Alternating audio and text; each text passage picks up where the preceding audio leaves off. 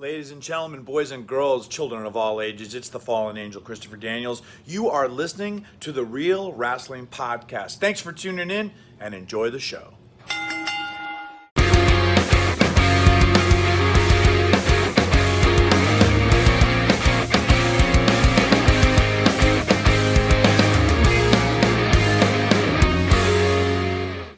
Hello, everybody, and welcome back to the Real Rasslin Podcast. I am, of course, the Belt Guy Paul. With me today are my Real Rasslin colleagues, Kyle, and the Raw and SmackDown reviewer, Young Master JP. We have a very special guest with us today, all the way from America. He is a former wrestler, and he went by the name Surfer Ray Odyssey. Hey, dudes, here we go, right back. Hey, what is this? Is this radio or what is it? Hey, what? Can we stop doing that now? I got my little surfer thing in there, so we're down. What's up, guys? Glad you guys listen. I'm really happy you asked me on this show. For somebody that hasn't been in the ring in probably 13 years, haven't been on TV in 25 years, they said, I'm not a household name, even in the States. I mean, you have to be a pretty good wrestling fan to remember me, so I don't know if England's seen much of me, but I'm going to promise you this. After you get done this hour interview, even if you didn't know who Ray Odyssey was, I'm going to make you search me on Google and figure out just me and watch some old matches and have some fun, because I am ready to have some fun, guys. Well, that's exactly what we wanted to hear, and I can't wait for this. This is the sort of energy we look for. Before we get into it, though, we've got to do our little plugs. So if you are new around here, do smash that like and subscribe button. It really does help us grow and hopefully hit our target of 1,000 subscribers before the end of the year. You can also follow us on all our social media platforms. We are on Facebook, Instagram, Twitter, TikTok. We're everywhere. We're like a rash, you know. No cream in the world is strong enough to get rid of us. I have to get that rash line in there as always. So we've got quite a few questions lined up for you, Ray. So we're just gonna crack on with it. So we like to ease into these sort of things, and our first question is always, who was your favorite wrestler growing up? Oh, that's easy. Surfer Ray Odyssey. Well, you mean growing up, right? Growing up. Okay. You know what? Sorry, I hit that too early on you. Growing up, I say now, of course, it was Hulk Hogan was the big name back. I graduated high school in 1986, so I got really big into pro wrestling. My buddies, we all liked mostly the WWF product because I live in New Jersey, and at that time, you only saw like certain regions and territories. Like if you lived down south, you had Memphis. Or if you lived out west, you know, you saw Portland, or up north is in Canada. You know, it was different areas. So my area, really, we didn't get much except for the WWF. So the only thing I knew about other territories is like when I opened up Bill Apter's magazine, Pro Wrestling Illustrated, I could read, oh, okay, AWA. And actually, so we started getting some NWA stuff too. That was mostly on TBS, but that was like, I think that was the Worldwide Wrestling, which might have been the Carolinas. I'm not sure, or maybe Georgia. So I did see a little bit more, but growing up, Hulk Hogan was the guy that I liked at wrestling, but Roddy Piper was the guy that made me want to be a wrestler. So that was my guy. Piper was always, he made me say, that's what I want to do for a living. You were all about that hot rod. Yeah, he was the best. He was an incredible wrestler. There's no doubt about that. And the world is worse off in some ways without him. I mean, I know you say he was a great wrestler, but to me, it wasn't even the wrestling, because I remember back then between Piper's Pit, and he very rarely even got in the ring. And when he did, it was a lot of just kicking and punching. He put on the sleeper, and that was it. So not that I really liked him for his wrestling. I love just hearing him talk. And some of those Piper's Pits, the Frankie Williams one, I mean, of course, that sticks out. The Jimmy Snuka with the coconut, of course, was great. And which was also cool because through my career, when I went to the ICW, we actually started shooting TV in the Hamburg Fieldhouse. So that is where Snuka got hit with a coconut. So it was always like, and it's not a big building. The locker rooms are tiny. There's no charm to it whatsoever, except for the part where you say, that's where Snuka got hit with a coconut. So that was always cool. I mean, a claim to fame is a claim to fame at the end of the day, isn't it? So. Oh yeah, it was great. Yeah, he said the locker rooms, like I said, they were tiny and they were hot, and especially working in that wetsuit, which, boy, that at first I thought this was a total mistake. In fact, when I started with the gimmick, Larry Sharp, who trained me at the Monster Factory, I went through the I got trained, or I had to practice the tryout, and right away he can, it's really not much of a tryout. What they do is they send you through a few bumps, you run the ropes, he wants to see agility, some stuff like that. So he talked to me afterwards, and when I graduated high school, I was 160 pounds. Now I went to college for a year, hit the weights, and started eating and neglecting my books a little bit too much. So I got up to about 190, 195, and I looked pretty good, but still I'm 5'9", 195. So I go to try out with Larry at the Monster Factory, and he said right away, he says, "Ray, you look like you have some potential." He said, "The problem is," he says, and I'm doing it in Larry Sharp voice, "you're short, and there's no coaching that out of you, okay? So you're going to have to come up with something." So right away, I was like, I got to have something. Because nobody wants to see a 5'9", 185-pound, 95-pound guy. Put on weight and come up with something. And get rid of your last name. So I had a long last name that everybody still mispronounces. So that's when I said, I remember watching Fast Times at Ridgemont High. And Jeff Spicoli, I don't know if you guys have seen that movie, the Fast Times at Ridgemont High, the Sean Penn character was phenomenal. He did a surfer gimmick, and I just said, that's me. That's what I want to do. So that's what I did. So if anybody sees Fast Times at Ridgemont High, you'll see I've very heavily borrowed, not stole, but very heavily borrowed a lot of Jeff Spicoli lines. The way I used to talk was Jeff Spicoli. It was all that. So that's why I went to that. But again, we worked in a lot of hot buildings, and with that wetsuit on, I mean, that's meant for going in the ocean, in a cold ocean, and keeping you warm. And you're going hard and running the ropes and everything, and going through those matches. And you go 15 minutes, and the sweat would pour off me even before I got into the ring. So I get in the ring. It was like being in a sauna, probably. Oh, it was awful, Kyle. I mean, so I did that for a little bit. I started on the independents. Now, it was either Bob Raskin or Rob Russin, I think, which they ran a lot of shows throughout the Northeast. And I started getting a little name, and they go, "Oh, Ray, we saw you. We want to use you. We like the surfer gimmick." And I said, "Well, I'm thinking about changing that around because, the wetsuit's hot. So I'm going to still kind of do a beach thing, but I think I'm going to, stop with the wetsuit." And he said, and I'll never forget this, he said, "Ray, if you're not the surfer, we don't need to book you." And so that's when I learned right there, that was it. That was my spot. And of course, again, being small in 1987 when I started, I mean, that was the land of the giants then. You were Hulk Hogan. You had to be big. You better be 6'2", 6'3", and a monster. Like I said, I'm barely 5'9". I started putting on some weight, so I got over 200, but that was my way. And I said, you know what? There's always comedy guys. There's the bushwhackers. There's always somebody that could be undersized, but if they can get a comedy gimmick over, you could get a spot. So that's what I was going for. And it makes you memorable, doesn't it? As soon as people remember the surfer gimmick, they were like, "Oh, I remember you back in the day," because of that's what I get. Side of things. You know what, Kyle? Unfortunately, that's what I get a lot of. They go, "What were you?" I worked as Surfer Ray. Oh, so I remember the surfer guy, the guy with the boogie board and the wetsuit. I remember you. Yeah, okay, all right. So listen, at least he got remembered somehow. I might have to explain a little bit to guys, but yeah, that's how I usually get remembered. I think I do remember you. Yeah. So, what got you into wrestling, and what made you kind of decide this is what I want to do, kind of thing? Again, high school. I always liked that, and I was pretty athletic. I played baseball, I played soccer, and I was decent at them. Not a superstar, whatever. So then I said, well, you know what? I like to show off. So then I tried with the high school plays, and something I could be on stage with or whatever. And anytime there was something going on, I remember back in the day they had a lip sync contest in my high school, and I decided that's for me. I said, but I got to do something memorable. So I actually dressed up in drag and did Madonna.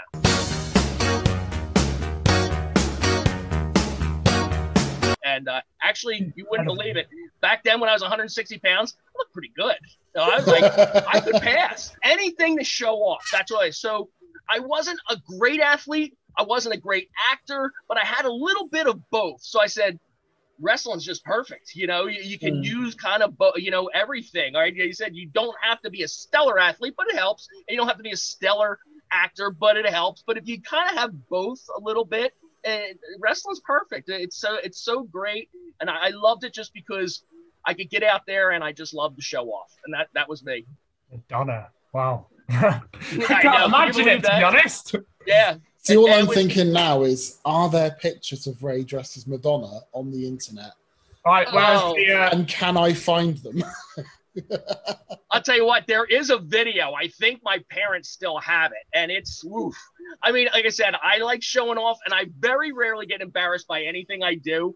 But looking back on that, I'm like, oh boy, oh man, me and drag, and well, the thing is mostly too, I was small and little, so at least if I was bigger and looked like I did now, or at least when I was in shape, I'm like, okay, that's kind of funny. But I was skinny, and actually I was too good looking. I actually was probably a better looking girl than I was a guy. So yeah, that's not something you want to facing. Yeah. yeah, right. That's not something I want to go bragging about. Yeah, Ray, you're a better looking girl. Thanks a lot, guys. I bet when you performed, it really dragged. Hey. There you go. And moving on. Oh, fuck off. So we spoke earlier about being trained by Larry Sharp, and also believe you were trained by Charlie Fulton. Is that as well? Charlie Fulton. Oh. Yeah, that's the one. What were they like? Yeah, what were they like as trainers? They were the best mix of what you could get. Larry was the showman, okay? Larry could talk and shoot promos, and he was loud, and he could tell you how to act. Problem was, when you got into wrestling, a lot of times the older guys, Larry wasn't as well liked. He was liked, okay? Let me don't get that wrong, but either you liked Larry or he could be annoying. Charlie Fulton, there wasn't a guy in this entire business that I ran in through, anyone that was never ever said a bad word about Charlie Fulton, whether his character, the way he performed in the ring, just the way he was. So when I started training, and Charlie was the best, I mean, because he trained me, and he was the one that kind of pretty much taught the moves. Larry was more of the business guy and handled some of the personalities and stuff like that. And, and he tried to get you booking, but Charlie was the in-ring guy. But I remember, like, after we would get done practice, we'd go sit at the bar, have a pitcher of beer, and Charlie would just talk to me. Like, he really took me under his wing, and I really appreciated it. I learned more sitting on that bar stool that helped me in the world of wrestling than I did any countless hours in the gym. That just how to act, how to do everything. Charlie told me, and what he used to always say was, listen, Ray, if you go somewhere and you see this guy or you see that guy, some of the old times, just mention my name. And it was amazing because you could see when, especially when I started off, I was 19 when I started, when I really started. But when I got to Memphis, Puerto Rico, even the ICW back then, I was around 20. So, some 20-year-old kid, small, walking in these locker rooms, and I see all these veterans around, and you could see guys looking at you like, who's this kid? What's he doing here? And as soon as I said, Charlie Fulton trained me, like, the faces just changed. Like, Charlie Fulton, Charlie trained you? Oh, how's old Charlie doing or whatever? And then right away, I started getting accepted. And that was one of the things when I went to Puerto Rico. I went down there. I was 20 years old. And there was a few Americans down there, but I ran into Bobby Jaggers and Dan Crawford. Bobby Jaggers actually was Charlie Fulton's old tag partner. So when I got down there, it was again some young kid coming in. Who's this? We don't know who he is. But I said something to Bobby Jaggers and said, hey, Charlie said, hi, Charlie trained me. And again, boom, just like that. Change right away. Come here, let me introduce you to the boys. Come here. This guy here. Hey, Ray, Charlie Fulton trained him. Oh, Charlie trained Ray. You must be all right. In fact, I'll never forget when I was in Memphis, that was the first thing I said to Robert Fuller. Robert Fuller, when I introduced myself, I said, Charlie Fulton trained me. He goes, well, hell, son, if Charlie trained you, you can't be all that bad. Come on in, and you get certain acceptance from. So when Charlie said it might help a little bit, he was wrong. It helped 1,000%. It couldn't have been just any a foot better. In the door. It was a good leg in the door. It was because, there's so many young guys that are trying to make it, and guys with way more talent than me and everything and a better look, but you got to have an in. You walk in there and you got to know how to act. And Charlie always told me, you only speak when spoken to. You shake everyone's hand. And he said, if you want to, you can drop my name. He says, and other than that, you just keep your ears open and your mouth shut. And that's the biggest lesson I can tell anybody young in this business to do. Mouth shut, ears open. And it just shows that respect goes a long way, because you're going to get nowhere if you don't respect the business itself. and the people within the business either.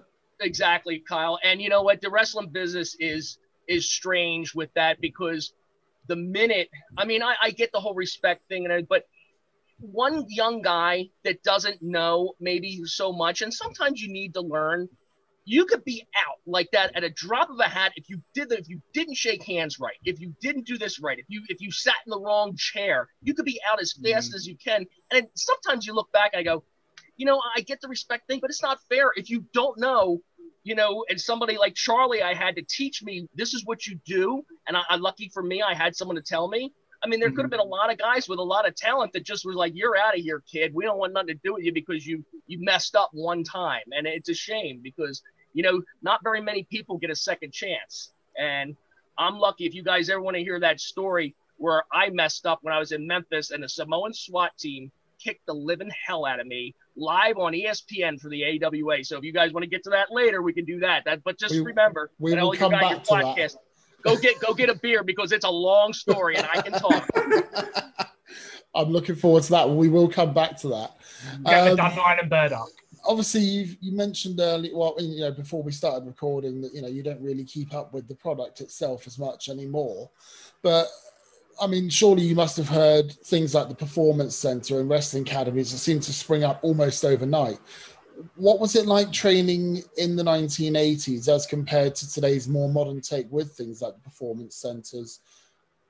You know, Paul, I'm really lucky to fall into the Monster Factory because they were very professional, okay? There was no hazing, okay, at all. And that I've heard total horror stories from even guys like 10 years before me. They come in there, guy would get stretched and they'd stretch him and they'd beat him up and send him out the door. And if he came back the next day, they'd beat him up and beat him up again.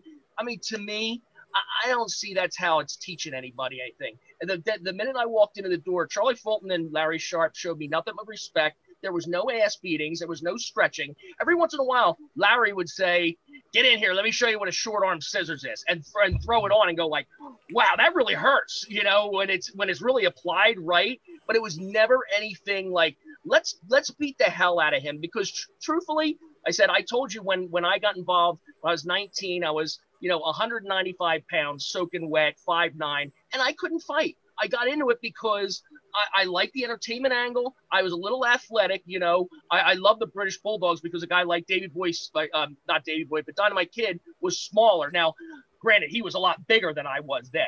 But a guy my size, I go, if he can make it, that's what, you know, I want. But I didn't ever have to. I was never tested. And I've heard guys that get tested. And some of the old timers, and maybe that's the way it was, but even some of the other facilities, they got a kick out of stretching guys. And to me, I just don't find it professional. It really, you got a guy that now, listen, if you come in and you got a big mouth and I walk in there and I go, I'm going to beat everybody up here because I'm the biggest wrestler ever, then that guy needs to get stretched. Okay. Yeah. But you know, if you're respectful and you come in and you just want to try to be part of the business, I don't see anything, you know, I don't find it necessary to hurt somebody, just some young kid walking off the street.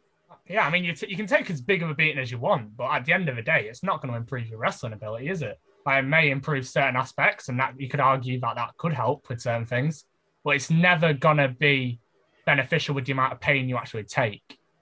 No, Josh, because all it is just for basically shits and giggles for the older guys. Let's beat this kid up a little bit, you know, just because you can. And to me, okay, this business is supposed to be a work, right? So when you hear these guys beating, like if I was going to give you my body and you beat me up and I don't fight back. That is the key, isn't it? Because at the end of the day, when you step foot through the ropes, you're trusting your opponent to look after you. And exactly. If you're walking in, the first thing they're doing is kicking 7 levels of shit out of you. That's not actually doing anything to help anyone, really.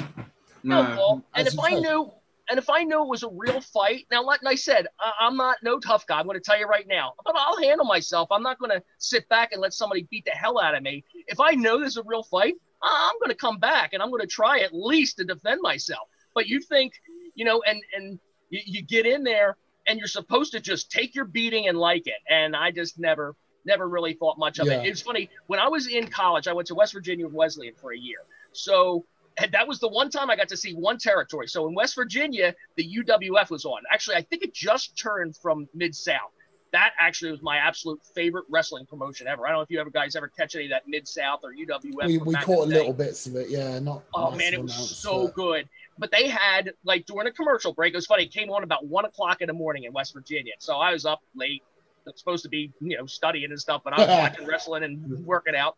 And they had a training school then, and it was right at the time, like, with Sting and Rick Steiner and those guys were there. Yeah.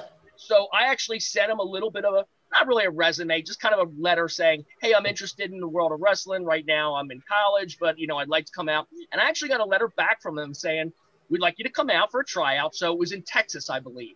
And they asked me to come, but I'm like, I lived in New Jersey. The Monster Factory was literally 2 minutes from my house. There was an old airplane hangar in some little airport. So I said, well, why go all the way out to Texas when this is right around the corner? But who knows what would have happened? Let's say I did go out to Mid-South and I walked in the ring and those guys were different and they beat my ass. I walked in there and I told you, I told you, I'm not a big tough guy. They beat my ass. They might have sent me home with my tail between my legs. And I said, that's it. I'm done with wrestling. I'm never going to do it again. And I'm just wondering how many guys that may have had talent that got scared off because they got beat up so bad and just said, you know what, forget it. I'm done with this. I don't want any part of that. That's I'd wager it's a pretty big number, to be fair. Sure, yeah. So I don't know how my career would have turned out different. Who knows? Maybe I would have been better out there, but I was real comfortable with where I was at with the Monster Factory, and I think I made the right choice. From us doing our research and stuff, you mainly competed in the Northeastern territories, such as ECW. But what I want to know is, because I'm a big Paul Heyman guy myself, what was it like working with Paul Heyman? It was a mad genius. Are you ready to throw us off the air yet? It was.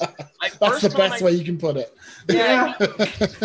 First time I ran into him, I was working for the ICW. That was the Savoldi territory. So we worked through the Northeast, which was from Maine to New Jersey, which is the exact same area that the WWF ran. That was kind of like that territory. We were in their backyard, but I guess Vince was never threatened by us, so he let us coexist. We never were in the big buildings. Like, if we were in Massachusetts, we were working in Augusta instead of Boston, or, other smaller towns. So we weren't in their big buildings, where, he was ever threatened by that. So we peacefully existed. Plus, Mario, I think Vince had a good relationship with Angelo Savoldi. It was like, the founding father there. And Mario and Tommy both refereed. So there was always decent ties. So I guess there was never any problem about us being in their backyard. But getting back to Paul Heyman. So anyway, I was working with ICW around 1990. I was still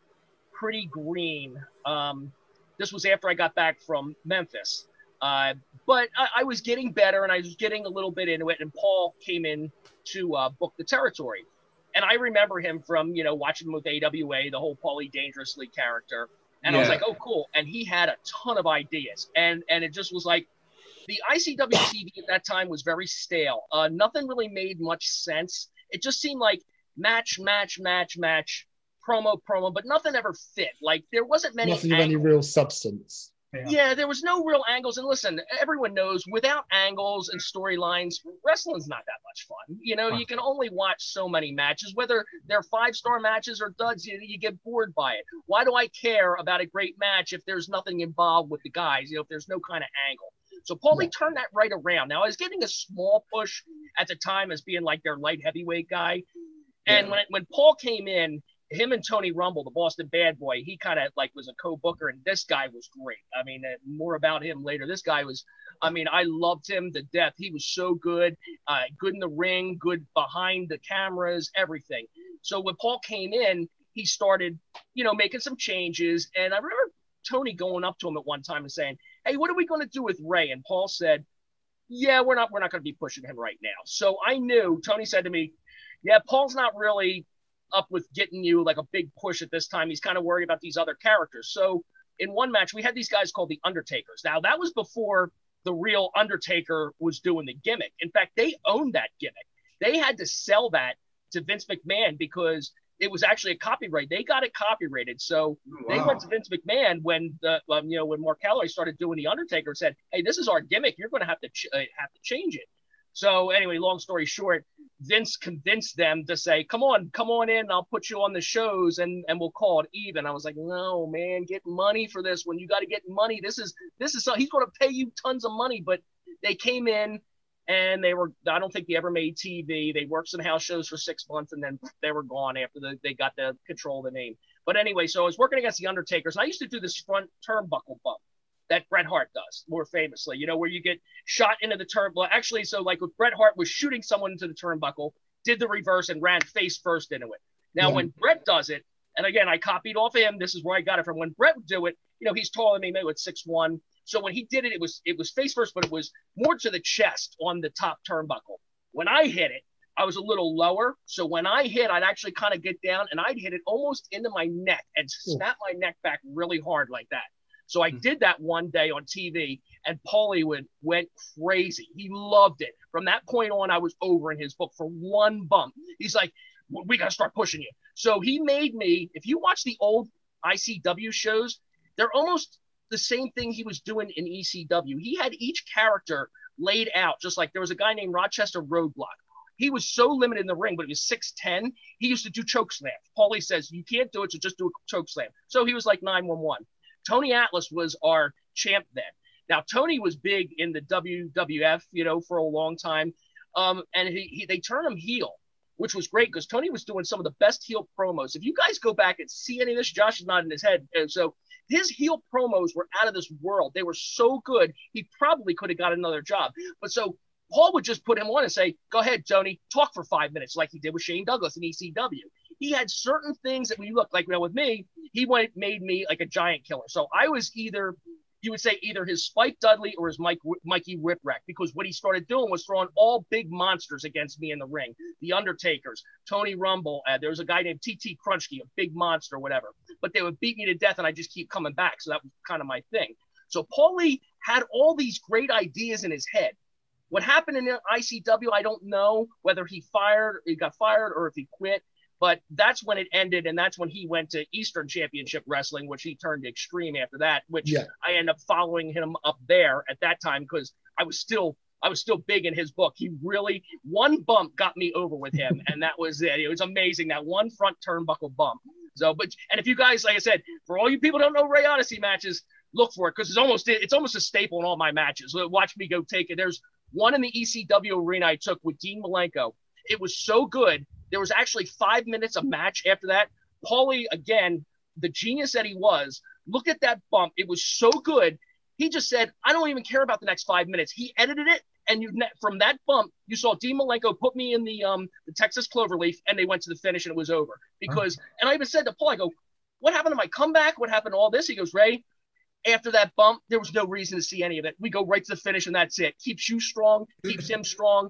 And so Paulie knew he was such a genius with his ideas, but also a genius of editing, because you guys don't know how much stuff ended up on the ECW cutting room floor that was just lousy. But he knew what he was doing, and he was a genius. He really was. Now, financially, no, as I'm sure you guys all heard the stories, what happened with ECW. He went down the tubes because he couldn't handle it financially. But as for booking and for creativity, nobody could beat him. He was the best. Yeah, there's no doubt about that. I mean, most people will say that Paul Heyman is probably one of the best, if not the best, creative mind in the business.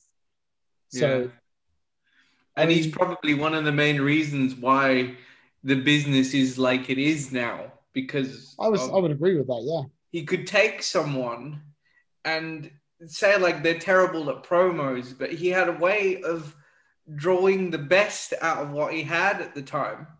And make accentuate the positives and hide the negatives. Yeah, and make you believe what he says. Like, the biggest example of that is the Public Enemy. I mean, they were.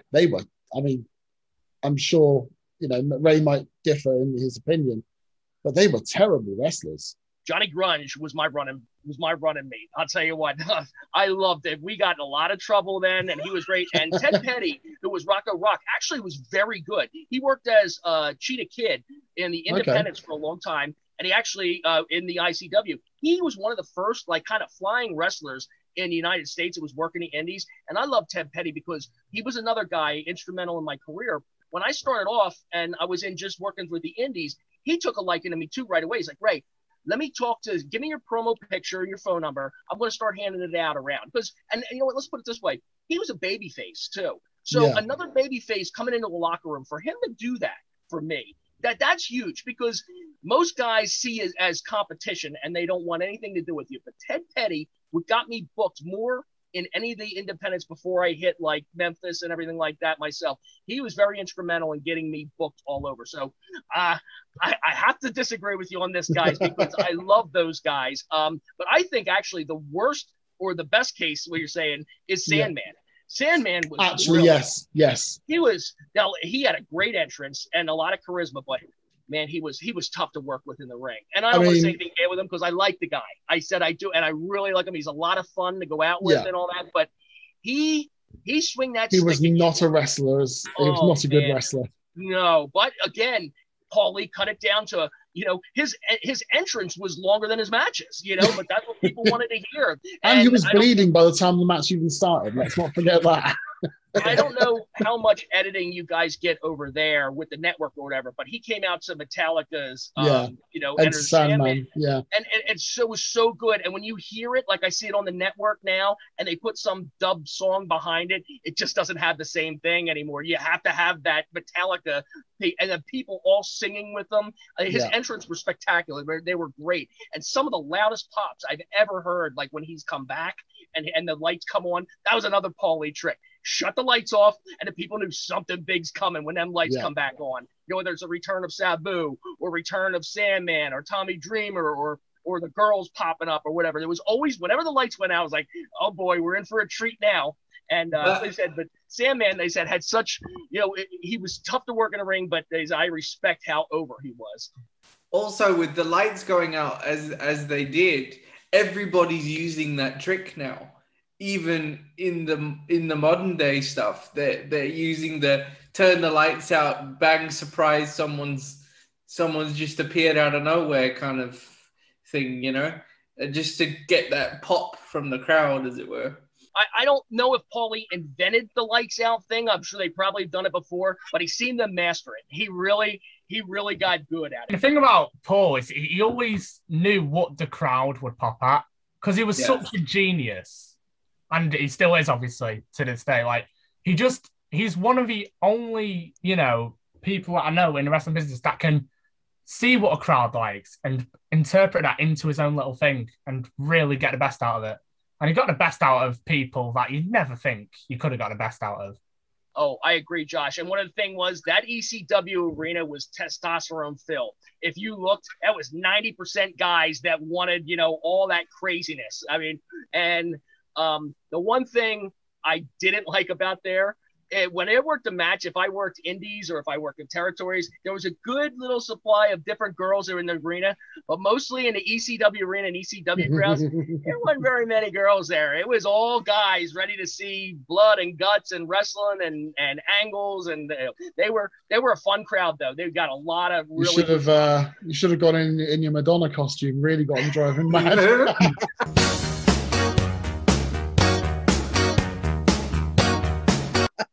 Oh, Paul, I don't go that way. That should have been your entrance for any main thing that you do. Just come out in a Madonna costume. Lights go down. The spotlight comes down.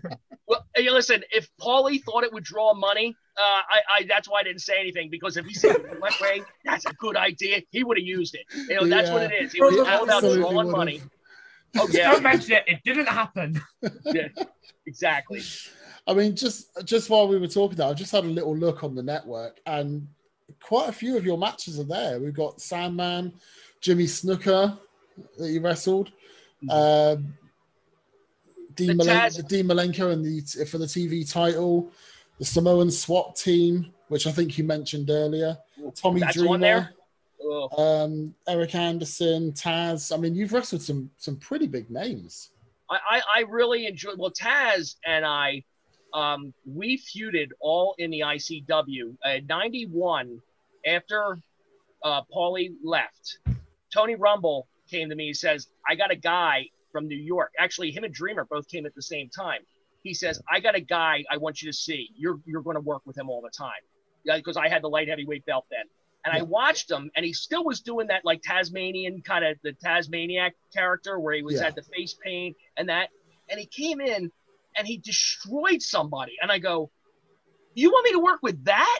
I say he was throwing suplexes I never seen before, because what Taz, now me and Taz got to be really, really good friends after that, where we traveled together and all that.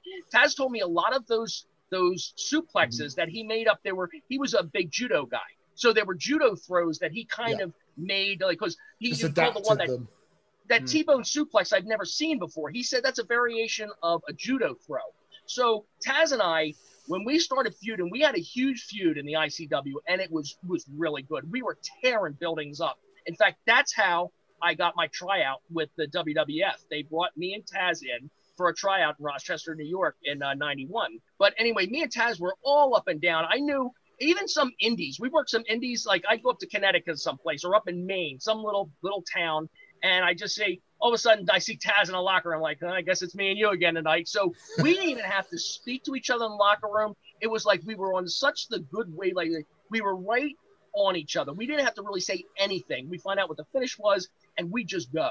And we were really, they said, so when I got to ECW, Taz, see, the problem with ECW, and it was nobody's fault, but I didn't fit there.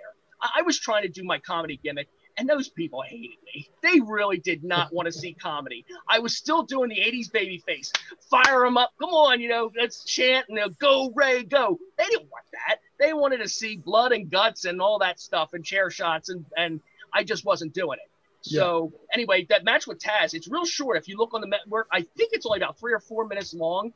It's just boom, boom, boom, boom. It was just like our old ICW days. So that's 2 minutes 42 apparently. That's it. 3 minutes. It's going to be that. And I'm going to tell you what.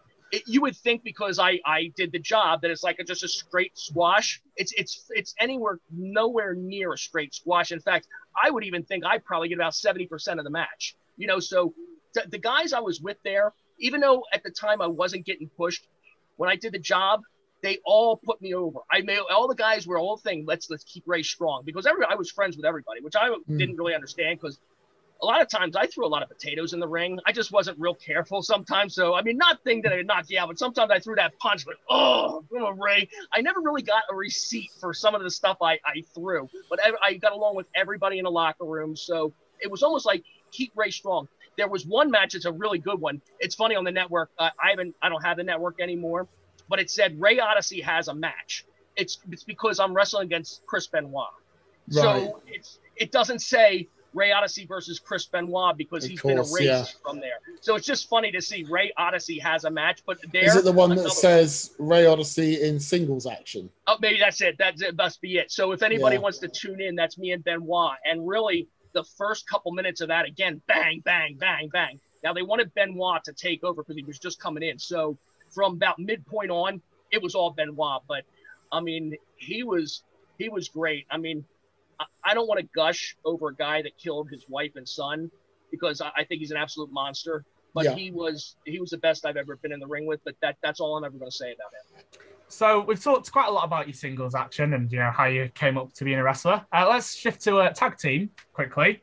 You were in a tag team with Kid Inferno as the Beach Bullies. Great name, by the way. How did you come up with the gimmick? And also, how did it come about? How did the tag team with Inferno kind of develop? It was a Dennis Carluzzo creation. Dennis Carluzzo was a guy that started kind of with Larry Sharp. He started promoting his own shows, and then he got involved with the NWA, where he was trying to resurrect it from its old glory days. Because at the time, after WCW was done, the NWA kind of disappeared. I've done a big article series on the NWA, and it's safe to say the NWA was going through something of a rough patch, to put it mildly. Right.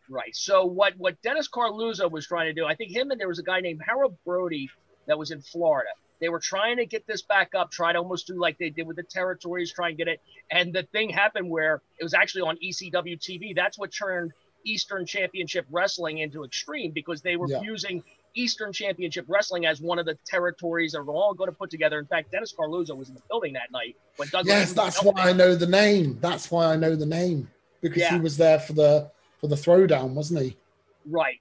And you know what? He was backstage. And if you look, do you remember the ECW used to have that guy that put signs up? He was a sign guy. Yeah, absolutely. Right. So whenever I was wrestling in some, they actually did put me over a little bit. When Paulie brought me in, he really liked me, so he put me over in some squashes. And one of the sign guys knew that I was a Carluzzo guy, so his thing was never anything bad about me. Just always put up Carluzzo sucks. And like whenever I wrestled, because they knew I always worked for him or whatever. But anyway, so getting back to your question. He just decided Inferno Kid was up and coming, nice kid, nice guy. And he goes, Ray, I want to use you guys as a tag team. We're going to call you the Beach Boys. It was all him. I go, well, he's not really a beach guy. And Dennis goes, that's all right. We're just going to put you together. And then we just, so the Inferno Kid had to almost adopt my gimmick, but he did his own thing. We'd still come out to Surfing USA. I still do my goofy surfing thing. I do all that stuff, but we did nothing like together, like as beach. He didn't do any beach gimmick whatsoever, and he was good. And I think he actually got like a developmental deal with WWE or WWF. I'm not sure at the time, but he was really good. And that's it. It really wasn't anybody's idea. It was just Dennis throwing stuff against the wall and hoping it sticks. You know, you throw enough shit, some of it will stick. Yeah, I guess that's what he was looking for. But Dan, his name's Danny Giamundo, I think. Great partner, great guy. I mean, did everything. I loved working as a tag team because he was really good. So I could take some rests out there. You know, it was easier. I actually don't think I was as good a tag team wrestler. But it was an easier night off when I worked with somebody like that because he was so good and I could hang out on the apron just begging for the hot tag, beg for the hot tag, you know? And in fact, I loved it. Like when I'd hear the finish was, Danny's taking a heat, Ray, you're coming in, boom, boom, boom, hot tag, finish, go home. I'm like, all right, night off, beautiful. Sorry, Dan. You said obviously that you were, you feel like you were better as a singles competitor, but like, did you prefer one of you over the other, or did they like both did you enjoy them both just as much? I preferred to be in the ring with my just singles mostly because that's just what I felt I was better at. And especially, I think I kind of got into it at the wrong time because I think if I would have been 10 years down, where now like the light heavyweights are really like you turn on the TV now and I've noticed I'm like, boy, you see a lot of guys like you don't get your big heavyweight guys as much. It's more about the more athletic people that can do. Yeah, the lucha style, as it were. Right. Doing the flips and tricks and all sorts of stuff nowadays, like Rey Mysterio, for instance. It's more like a gymnastics course now, to be honest. The wrestling ring, but that's the story for another day. Well, it's funny because I was considered a high flyer, in like the late 80s, early 90s. And basically all I did was I did like a top rope drop kick. I did a couple things off the top rope, and I did a tope that I learned from watching an old Japanese tape. So that was it, but now you look at it like, I've never done a moonsault. I've never done any of those. I'd be scared to do a moonsault, I'll tell you the truth. I even did that in a pool and just about knocked myself out, just jumping in the water. So, can't say I want to do a moonsault. So for me saying I missed my error because there's a lot of smaller guys, I would have had to learn that gymnastic stuff too, and maybe I wouldn't have been so good. So maybe it's better where I fell. The first time I saw the moonsault, I was in Puerto Rico, and I came in. They flew me in, and all I did was just go in and do jobs. But that's how I kind of got my name going, and they actually wanted to bring me back. And that was right at the time when Bruiser Brody got murdered. The thing was, I got an offer at Memphis at the exact same time, so I took the Memphis one. But the first time I ever saw a moonsault, they put me in the ring with a guy called Super Black Ninja, who ended up turning out to be the Great Muta. He was he just started doing this Super Black Ninja thing, and I remember seeing him on TV. It's the first time I'd ever seen a moonsault. I'm like, oh my God! And when they put me in the ring with him and said, "You're going to work with him," he only spoke Japanese. So I'm going, I'm 19, 20 years old. I don't know Japanese. How am I going to work with this guy? And I'm scared to death of that thing. He's going to hit me and he's going to kill me with it. I've never seen that before. So I get in there and the finish is coming and he puts me down and he goes up to the top and I'm just going, here it comes. Dudes, I'm telling you, if a feather would have landed on me, it would have been harder. The guy was so good. I didn't even feel a thing. He was so good in the ring. But that's the first time I ever saw it. And I remember looking up and going, oh my God, he's doing a flip on me. Now everybody does it, you know. Yeah, but that's just a standard move now. Yeah, but then that goes for a lot of moves though, because let's not forget, Jake the Snake invented the DDT, and it was supposed to be a finisher, and now it's just a common move. Not only a finisher, one of the best killer finishes Absolutely, one ever. of the best. You know, I mean, what's a better finish than ramming someone's head into the mat? Right, there's so many moves that I like. It's amazing how much the business has progressed, and some things it's bad, and a lot of old timers will say it. You know, well, where can you go from here? You know, they got to be triple flips off the top rope that guys kick out on. You know, it just so if you talk to any old timers, they like to have it go back to the days where I could hold a headlock for 10 minutes. But let's face it, guys, stuff's not going to work anymore. It just won't. You can't you can't go from where we're at now. If you had a kid that was 8 years old and never ever watched a product before, and then you told him, okay, this is it, and it went to that, I think it would work. But you can't go from all these crazy flips and all that back to the old standard headlock and arm drag and get it again, and it doesn't work. You know, it is a struggle. I mean, NWA is obviously back now with Billy Corgan in charge, and obviously it's no longer the big countrywide governing body that it was. It's now its own regular promotion, and they're trying to use that sort of 60s and 70s style of wrestling. It works to an extent, but I think, as you say, in a modern era when you've got access to, you know, you've got AEW, you've got the Young Bucks throwing super kicks out like they're candy. You've got people like Mysterio in the Cruiserweight division in WWE. And to try and portray that old era, I mean, whilst it's commendable, and personally I enjoy the product very much, but it's not going to appeal to the masses, as you say. Yeah, because these days, like, you need to find some way to hold people's attention when it comes to the product. You want them to stay glued to their TV screen, and unfortunately, the old-fashioned way of doing things isn't going to do that anymore. It's because my bloody age group are thick, and they don't know what decent wrestling is. That's what it is. You won quite a lot of championships in your career. I mean, I noticed that you were the NWA United States Tag Team Champion with Inferno Kid. Is that right?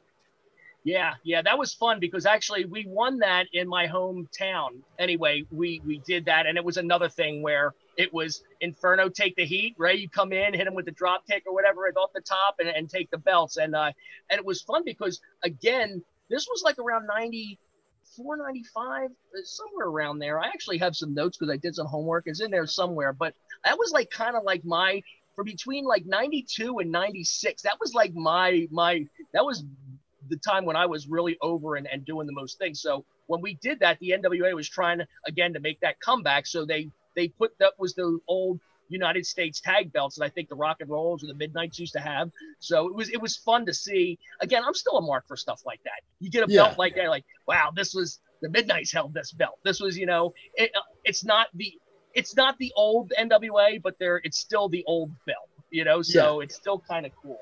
But it was cool just because they said, and it actually had a bunch of Japanese reporters there, photographers that did in their magazines, and they're like, okay, here it is, the NWA is coming back, you know, and here's the new tag champs, you know, the new U.S. tag champs, the Beach Bullies. Why is Inferno not in a wetsuit? But I don't know, they're just the Beach Bullies. I guess he was the bully part. Why is Inferno not in a wetsuit, and why is the other guy wearing a white dress and singing Madonna songs?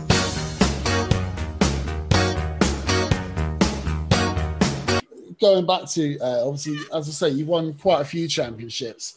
Aside from the NWA US tag titles, is there any other sort of title that you won that meant more to you looking back now? Or were you just, you know, was it just a case of, you know, anytime you hold a belt is a magical time? Yeah, I mean, because what the company is doing is telling you that you're our guy, you know, whether it be a big company, a small company, independent, it's still a respect thing. So, like I said, a lot of those belts that I think you see, a lot of them are smaller independent things. Got, you know, places that only ran, you know, 3 times a month or whatever. But still, for them to put it on you is a respect thing. So you know that they think very highly of you. I guess the biggest one was the ICW belt, the IWCC light heavyweight belt, because they had it on me forever.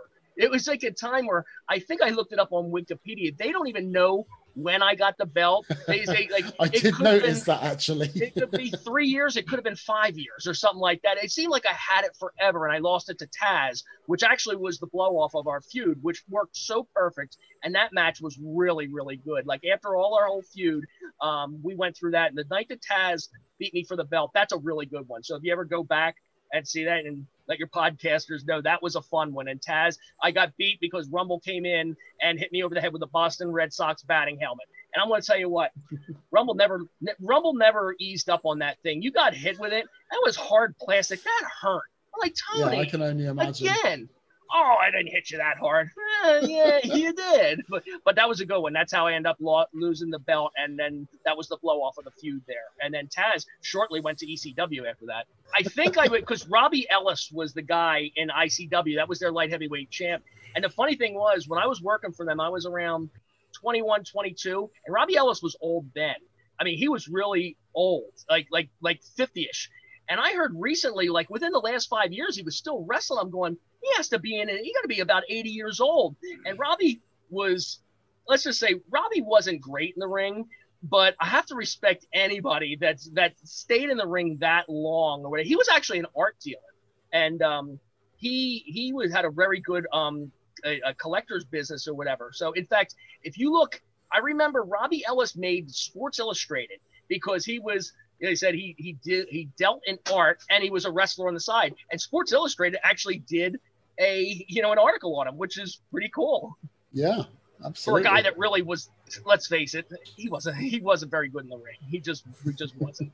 And for me being small, Robbie actually was smaller than me, and he looked old. I'm going, that was our light heavy. So they put it on me at one time, and then, like I said, I held it for it seemed like years before they finally put it on Taz.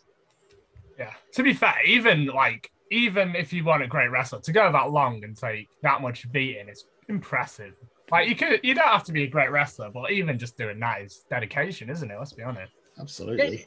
Again, it's the company, trusting you and saying you're our guy, for being that long. Now, again, ICW was not the best, a lot of the times. In fact, I remember I used to get those dirt sheets. I think it was Dave Meltzer, the Wrestling Observer was big back then.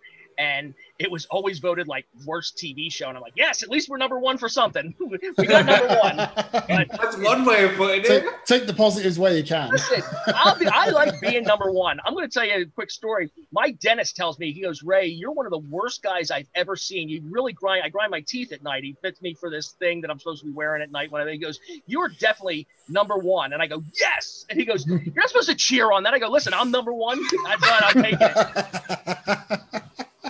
That's brilliant. I love it. It's awesome. I feel like I'm going to take life lessons away from this podcast. Yeah. Be number one in something. Always be number one in something. Ray Odyssey rule. Yeah, your positivity is something else. That's different way to look at life. I'm just the Ray Odyssey rule. That's brilliant. And I'm just going to stare at the camera for a second because I know who's going to edit this podcast. Ads, I expect a meme about this. Life lessons with Ray Odyssey.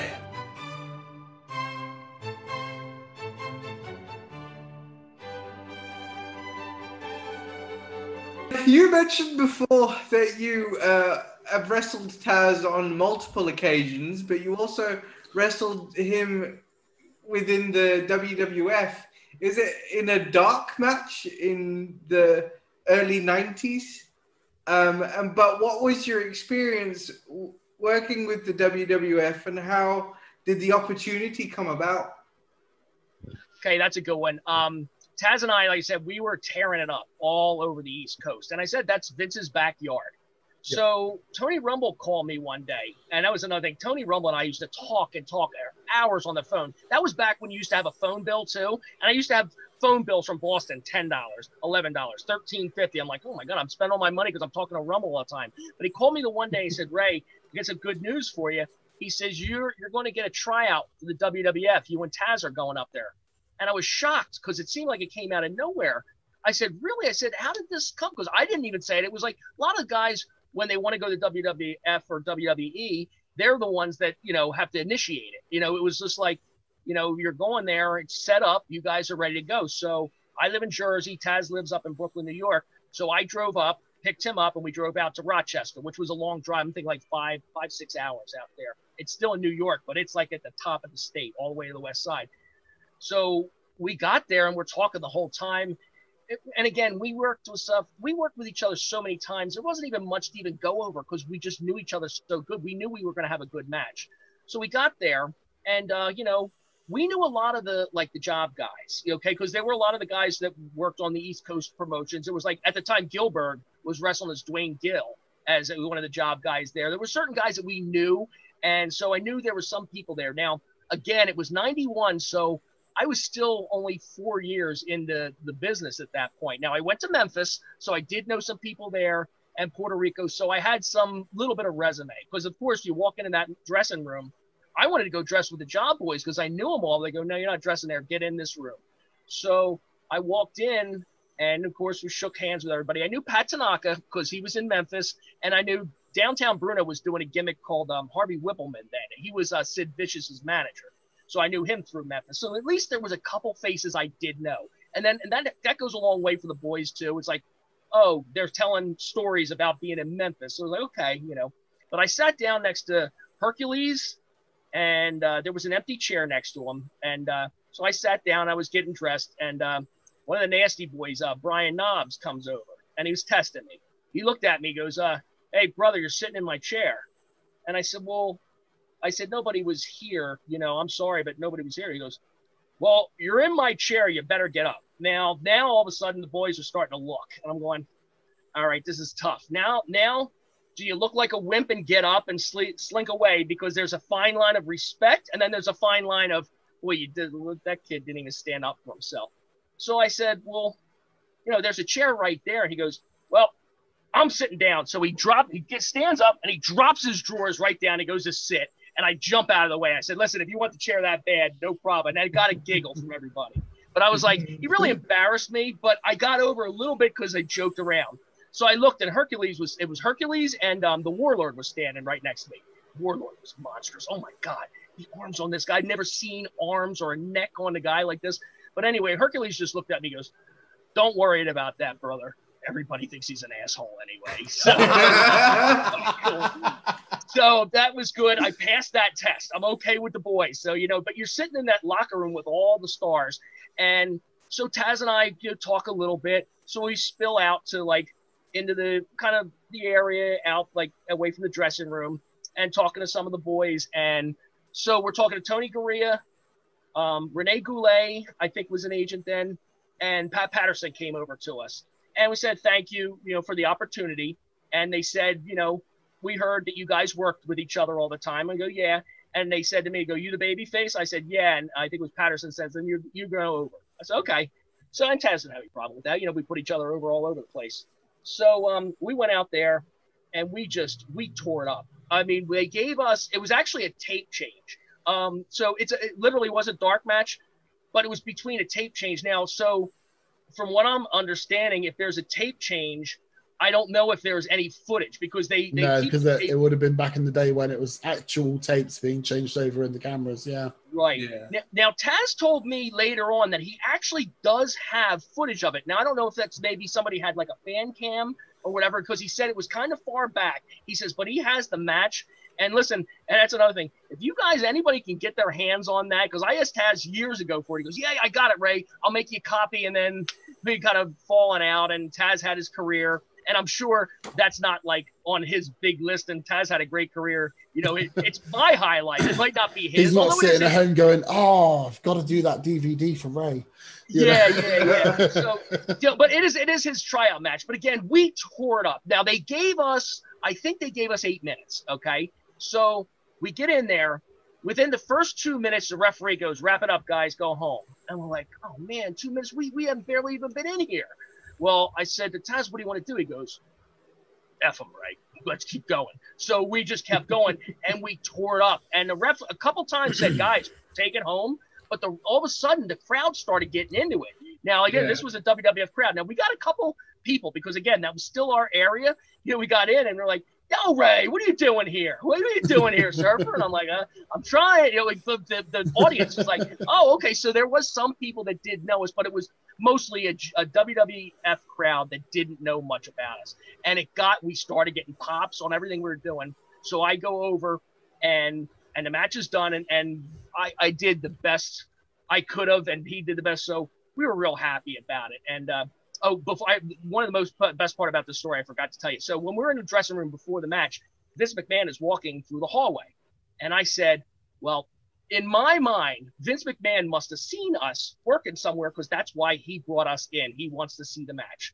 So I walked up to him, you know, I guess I was a little naive, and I just shook his hand and I said, thank you very much for this opportunity. You're going to get the best I have.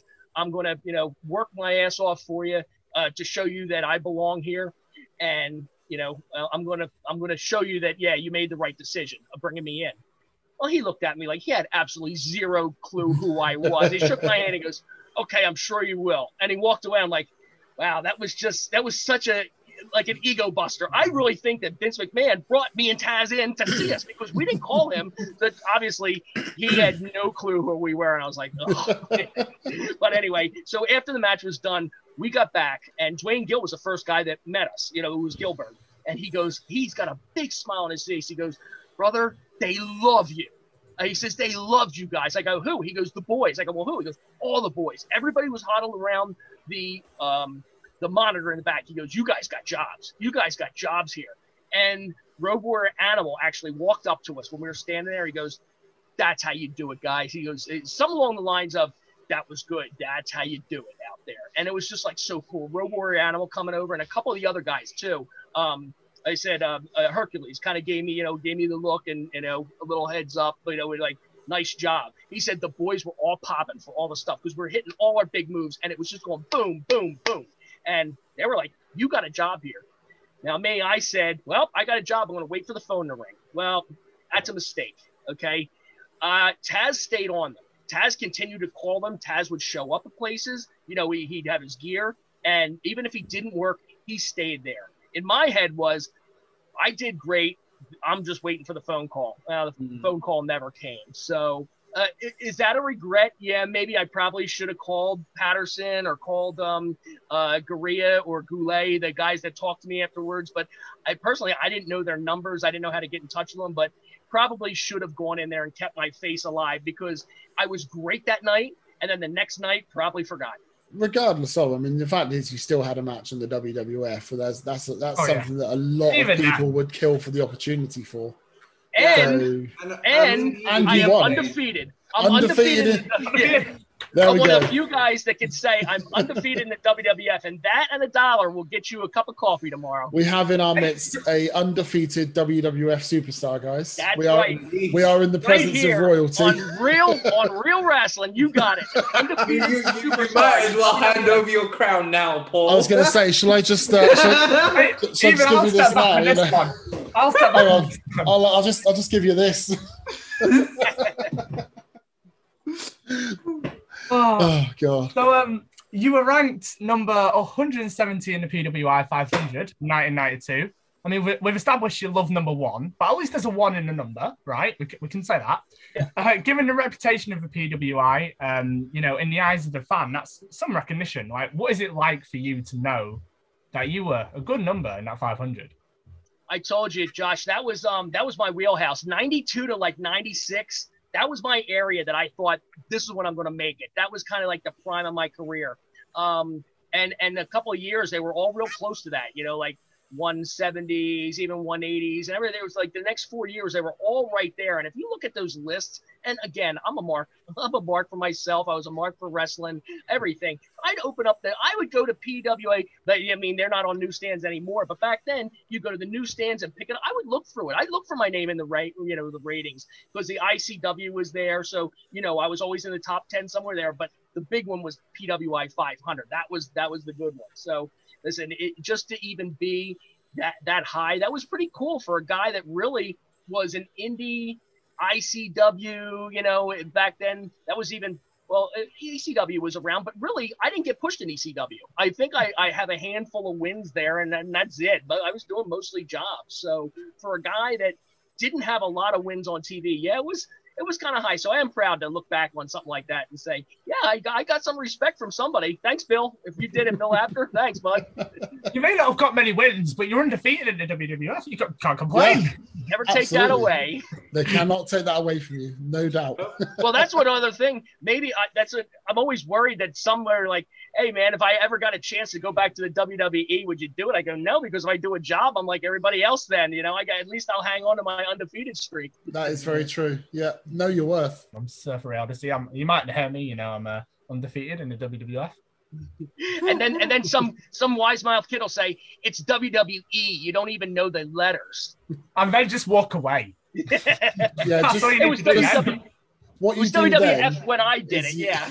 What you do then is you choke slam that kid and walk away. Yeah. It's like, what do you know? What you should actually do is just get a shirt made up, undefeated WWF superstar. Everywhere you go. That is what you need, everywhere you go. Yeah, well, there's one bad thing about that, though. And this is one of the main reasons that I don't do a lot of the conventions and signings, okay? Because I think if you guys, I don't know, it's a big picture around here, a meme where Virgil from the WWF is sitting at a signing. Oh, we know it. Oh, we know. We know it.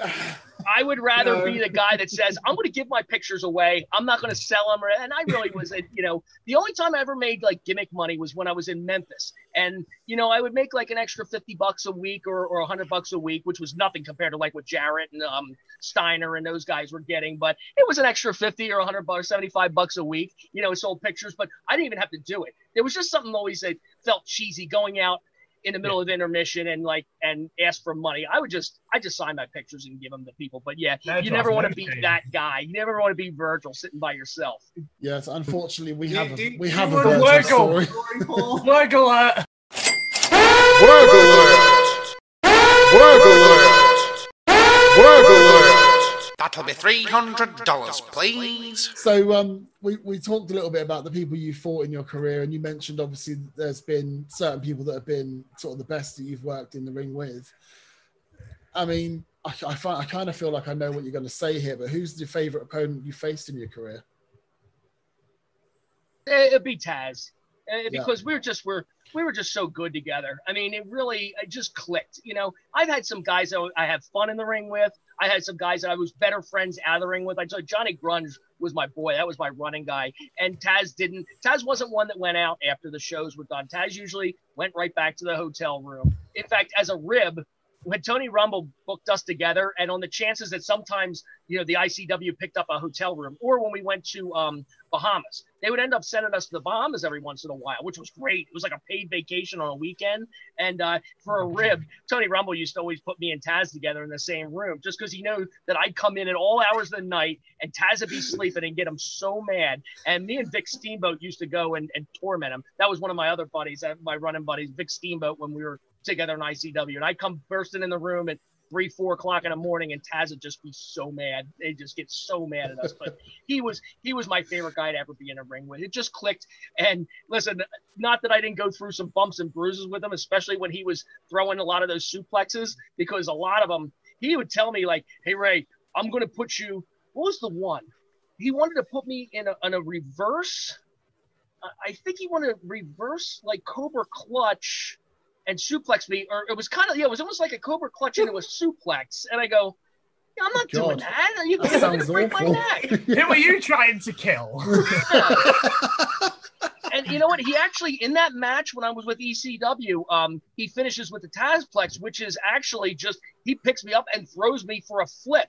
And it actually wasn't too bad of a bump. I was actually pretty scared that I thought it was going to land on my head. But he's so strong, and that was another thing. He's so short that you would think he's not ever going to get you over in time, because you don't have that much room. It's not like you're coming from a guy 6'9" and you have plenty of time to make the bump. He flipped me over, and actually it was an easy bump because I kind of landed like pancaked on my belly. I'm like, oh, that was pretty easy. But some of them, he's shorter than 5'9", isn't he? I would listen. I've seen a lot of his podcasts, and I've seen it, and people like to break his stones about being short in the ring too. And I heard him and Joey Styles going back and forth, and Joey Styles said, have you ever been taller than anybody in the ring? And he laughed. He thought of it. He goes, I was taller than Surfer Ray Odyssey, and they both laughed. So I was like, well, I think I was taller than it. Well, plus when I was wearing boots, I actually had a heel made that was even bigger. It was a double heel, just so it would make me taller in the ring. But the problem was when I got into the Surfer character, I started wearing one boot and one checkerboard Van Surfer sneaker. So I'd walk around almost like one Like foot, you're limping. one leg was Yeah. bigger than the other. So whenever I had to stand, I made sure I stand on that heel one mostly. But it was tough because at the time when you're running the ropes, it was easy to kind of slightly sprain your ankle because you took a bad step on the shorter boot. Yeah. But but Taz says he was taller than me. I say no. Personally, I think you should go out with a tape measure. Yeah. I think we're going to Settle need it once and to. for all. Yeah. I mean, to be fair, he can be taller. He's not undefeated in the WWF. So Exactly. Right. But especially though when he was wearing bare feet, I towered over him. I was a good 2 inches taller then. I was a whole maybe 5'10" with that boots to his 5'8" or whatever he is with the bare feet.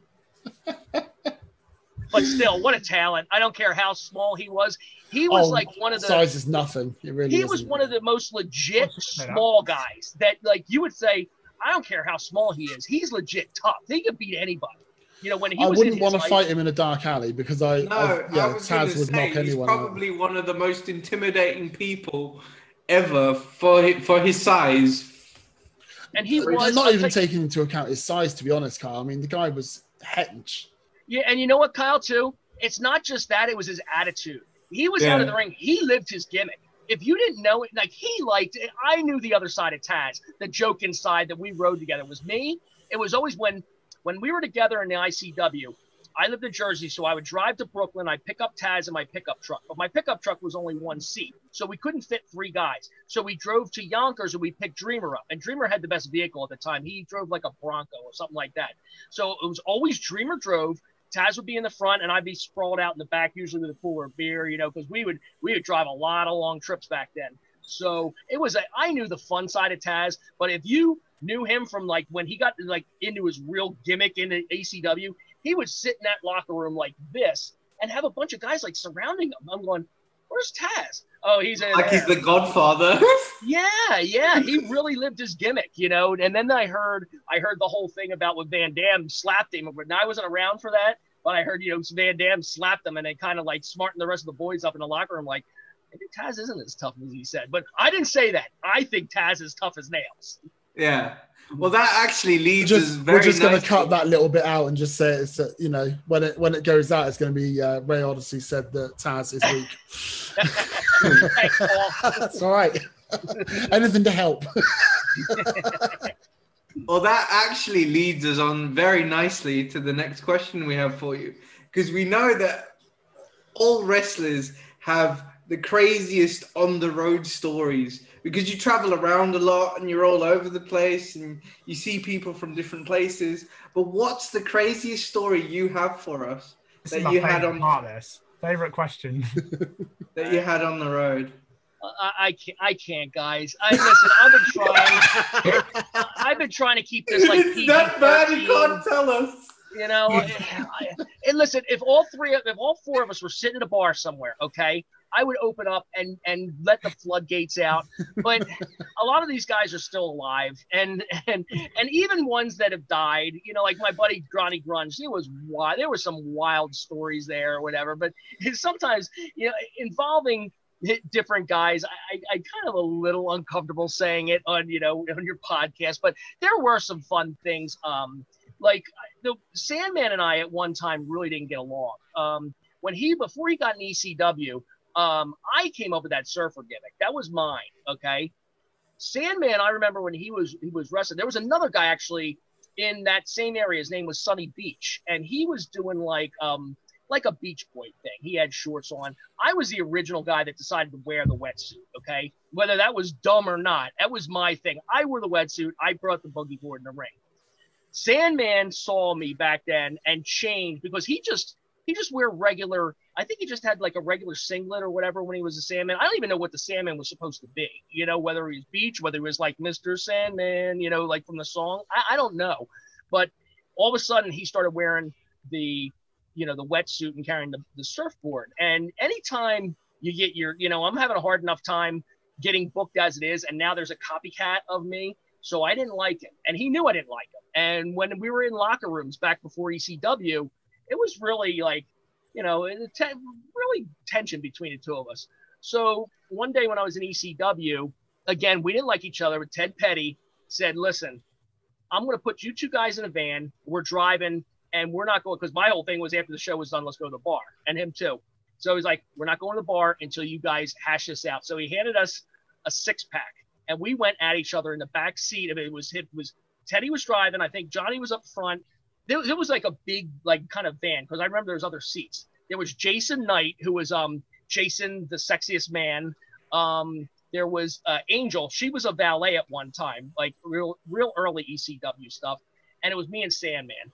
And we went at each other. I said, you know what? I don't. So you're a copycat MFer and this. And he goes, I don't think you've got no talent. I don't care what you say and blah, blah, blah. And we kept going at each other. And after a 6-pack of beer, but we end up getting out of the car. We both had our arms around each other, and we walked in the bar, and we've been friends ever since. So, you know what? Don't ever underestimate sitting in and having a 6-pack and just kind of hashing out your problems with somebody. The power. Never underestimate a 6-pack. Exactly. It might have even been Budweiser. Boy, I tried a Budweiser the other day, and I couldn't even get through it. Oh my God, it was awful. I mean, I don't know if you guys get that over there.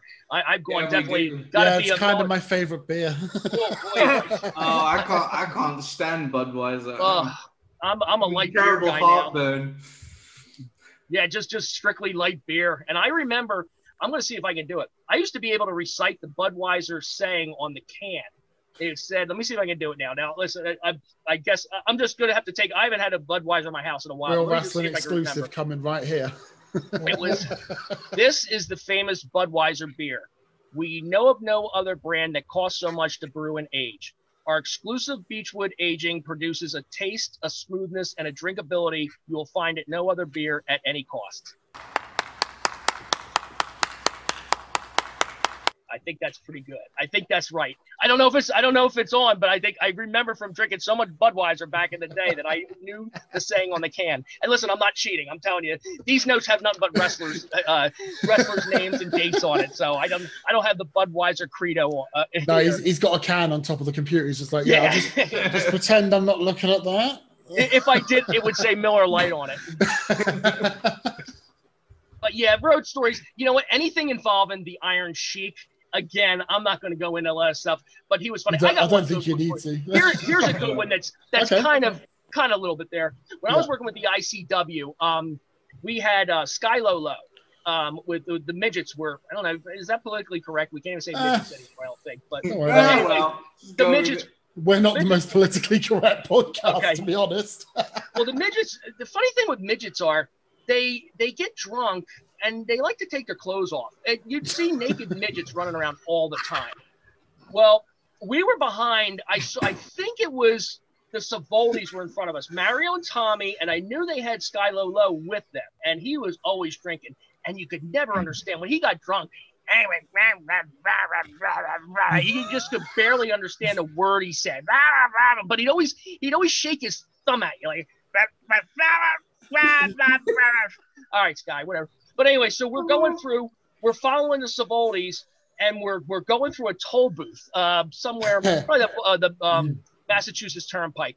So they blow through the toll, but then stop. Like they went through it, but then stopped. All of a sudden, like the person in the toll booth kind of like went out to like, I guess, go get their money. The trunk pops open and out jumps a naked Sky Low with $3 in his hands, and he gives it to the woman, and he jumps back in there, and he's gone. Just I guess that's a good one. It's $3. Yeah. So that's a good one. And you know what? I got a rib for you. That this one's a little quick, but seeing naked midgets is always funny to me. But to see that jump out of the back of the trunk, that was pretty good.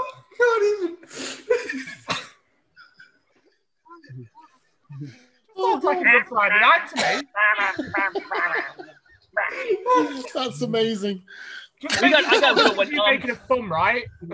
I don't know what, but he would, instead of pointing at you, he would point with his thumb. I mean, it's memorable if nothing else. Hey, here's a good one that involved me, and I'm comfortable with this because this wasn't even dirty, but it's a fun story. Okay. My first week in Memphis, that was a great crew there. It was Jeff Jarrett, Scott Steiner, Billy Travis, Brickhouse Brown, Robert Fuller, Cactus Jack came in later, and it was great because I knew Mick from working the Indies up in the Northeast. So when he got down there, I was already there a few weeks. I was like, oh, good, because they called us Yankees. I got another Yankee here, and I was like, good.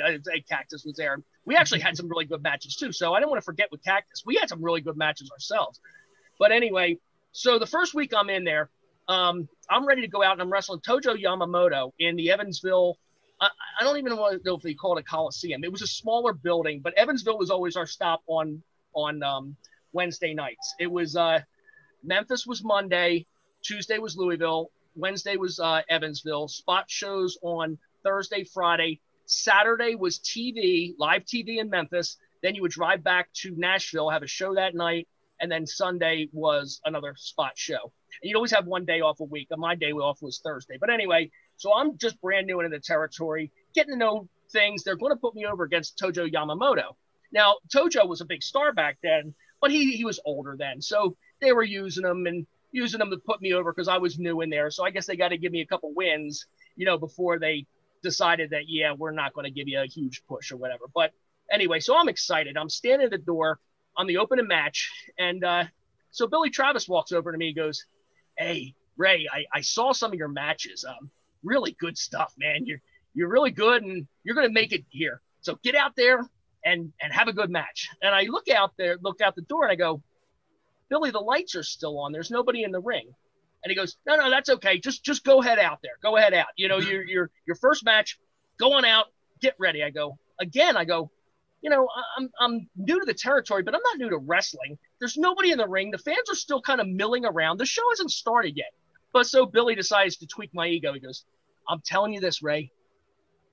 If the office sees what I saw in you these last few days, they're going to love you. Get out there, fire yourself up, get out that door. So I'm buying it. All right, Billy, going. So I bust out the door, and I jump in the ring. And I'm looking, and, the house lights are still on. And all right, I'm walking around. Now, Frank Morrell was the head referee then, the older guy. Frank Morrell actually was a tag team partner of Charlie Fulton, also got me over there too. So I'm in the ring. Frank Morrell, there was a stage there in Evansville too. So he's sitting on the stage, and he gets on the house mic. He goes, hey, kid, get back in the locker room. The show hadn't started yet. And the people just start laughing. And I go, I can't stand it. So now I got to get out of the ring and go back to the locker room. I'm going, Billy is in tears by the time I get back there. Now, Brickhouse Brown comes up too, and they're both laughing. Right? And I'm going, oh, man. And Billy's like, welcome to Memphis, and I was like, all right, that's cool. So anyway, now I'm working. I'm getting ready to go. Now, Brickhouse and Billy, I didn't know, worked this thing out. Brickhouse somehow snuck around me and locked the door from the outside. So I'm ready. Tojo's in the ring, and I can look, and I see him out there, and they hit my music, and I'm ready to go. And I crash the door, like one of those crash door handles, and it doesn't open. And it doesn't open. And the music's going. And now I'm panicking because I'm the first match. I can't get out the door. I can't get out. I'm going, what the hell's going on here? Well, Brickhouse locked the door, and I didn't know. One of the fans actually came out, and I guess you could just open it from there. And he opened up the door. He goes, you can come out now. And then again, everybody's laughing. And I go in the ring. I'm going, oh, my God, this is my first week in the business and in the territory. And they're all in on it. They're all laughing. I get back, and I just felt, I said, I'm going to get you both. So Billy, I got back one time. Billy was funny because Billy was one of these guys that when he never wore socks, he just wore his boots. And then so I said, all right, I'm going to get him. And this isn't real creative, but I had a tube of toothpaste in my bag. So when he would only put his boots on right before he got out there. So he'd be walking around the locker room barefoot. So I squirted a whole tube of toothpaste in his boots. So right when he was getting ready to go, he put them on. Now to Billy's credit, he never sold it. I mean, he no sold it on me. And then had his match, when he got back to the dressing room, he just took his boots off and went directly to the shower. And he didn't sell it. So that's actually the best way to do it, So I got it. So Brickhouse here's where the road part goes. I still got to get Brick House. So we're coming home from Memphis the next week because Memphis, when you got done, you had to drive back to Nashville. All the boys lived in Nashville. I think it's I-65. It's either I-65 or I-40. I think it's I-65. But anyway, in the middle, it's about a 3-hour drive from Memphis to Nashville. Now, I still have my truck, the one pickup that I was telling you before, which is only the one-seater. My partner was Sean Baxter. We end up we lived together down there. He did a real like a hair metal gimmick thing. It was really weird looking. I mean, he looked like the guy from Rat. I don't know if you remember. It was like an 80s rocker group. He did like kind of a heavy metal rocker gimmick. But we got along real good, so we end up we got an apartment in Nashville. So Brick didn't have a ride back. He goes, "You think I could ride with you guys?" "Oh, sure, Brick. Come on, just then." So the three of us are riding back. Halfway through the trip, now he said, in the middle of this ride, it's nothing. It's darkness out there. I mean, it's really, really dark. And the boys would always have some beer in the car. We used to drink. That was that time. You'd drink in the car, and nobody really did anything.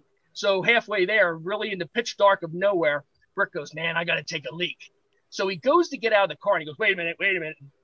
"You ain't leaving me on the side of the road. I'm taking your partner with you." So he grabs Sean out. He says, "I know you ain't going to leave your boy here," or whatever. So he takes him out. As soon as they both got out, I hit the gas, boom, and I went about a mile down the road into the darkness, and I sat there with the beer and waited for them to walk up. And I said, "Sorry, Sean, but I had to get Brick." They had to walk like a mile in the darkness to get up to me. So that's a clean road story, but not as funny as a naked midget. But I'm never going to get over that one. That's gonna make me laugh for a while. I can just see. Yeah, I can picture it so clearly in my mind that it's just weird, Paul, man. Well, we've all got our things, Josh. We've all got our things. Whatever you're into, I'm not judging. Oh gosh. So that's a clean one. That was a clean one there, but yeah, there was. I wish I could. Anything. Listen, if anybody ever stops you and says, "Let me tell you a story about the Iron Sheik," sit back because it's going to be funny. Because he was hilarious. Sit back and strap yourself in because we all know that the Iron Sheik was mental. So funny. I'll all right. Now you guys are getting me. All right, here's one. King Kalua, Mike Kalua, is a guy that another guy, him and Tom Brandy have been like my longest friends in the business. Tom Brandy did the Salvatore Sincere gimmick. He was Johnny Gunn in WCW, and Kalua just has been around. It seems like forever. He's still working. I still can't get over the fact that he's still working shows. You drive all over the country and work shows. But so Kalua says, and Kalua used to always do the funniest Iron Sheik imitation. And I wasn't there for this one, but he said, Sheiky was like, "Kalua, let's get a beer." It's like bar's right there. And Kalua knew this place. He goes, "Sheiky, that's a gay bar. Let's go somewhere else." She goes, "Those gays are okay. Don't worry. Let's go to gay bar." So they go in there, and Kalua's like, "Oh my!" They walk in there, and it's like, you ever see that one scene, I think, in Police Academy where they go in like the Blue Oyster thing and like the music's going and there's a bunch of gay guys. So they sit down at the bar. This is Kalua. I'm telling the story secondhand from Kalua. So the one gay guy comes up to him and he's like, "Oh, you're the Iron Sheik." "That's right. I'm the Iron Sheik. You know what? You gays, I like you guys. You're not okay with me. You guys how about you buy the Iron Sheik some beer? Buy him, me and my friend Kalua, buy us some beer." "Oh, yeah, sure." Buying a couple rounds or whatever. So then something happens. Now, I don't know if they did this at the bar or whatever. The Sheik says, You got any gimmick? Any gimmick? We know what Sheik's looking for. He's looking for a little, yeah. So I said, I don't know if this was right out in the open or whatever, but the guy says, "Yeah, I got some." So he opens up and she just hands and the Sheik grabs it. And I guess he had a little spoon and he went, "Oh, thank you. Oh, thank you very much. Oh, you're so good." Oh, so anyway, to make a long story short, he does the entire whatever the guy had in there, gave it back to him, drank his beer, and he gave him a boob pat and says, "You gays are okay. Let's go, Kalua." And they walked out of the bar, drank his beer, did his blow, and just walked right out. Hey, if it's a gay bar, I think you would have fit right in your Madonna.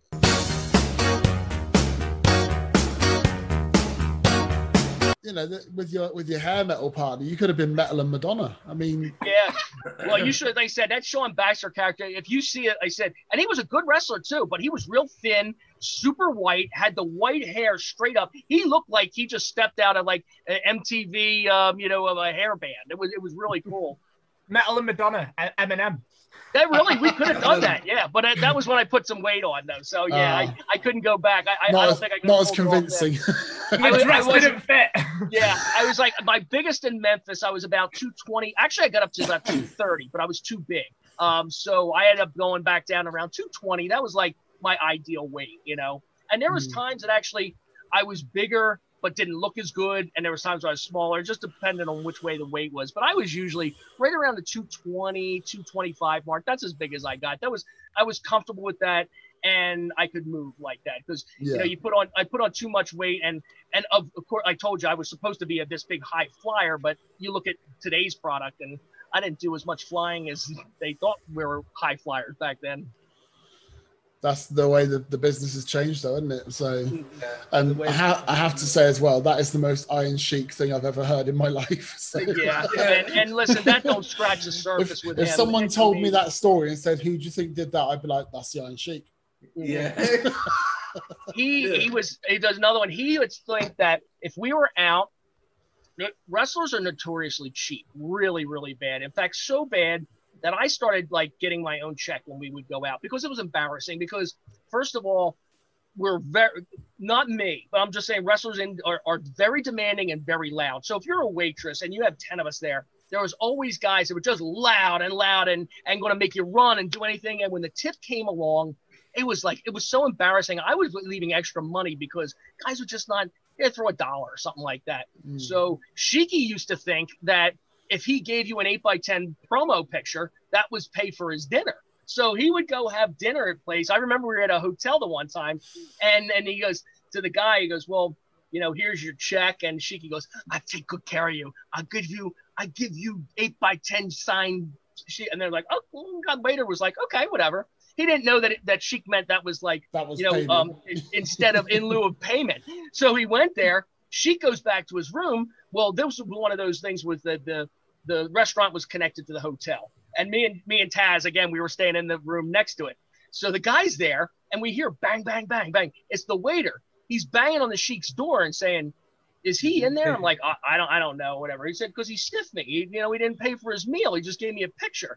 So I don't know. He's banging on that door for a long time, 15, 20 minutes. He kept coming back. So the phone rings, and Taz picks it up, and he says, like, "Hello," and you hear Sheik on the other side. "Taz, are they gone?"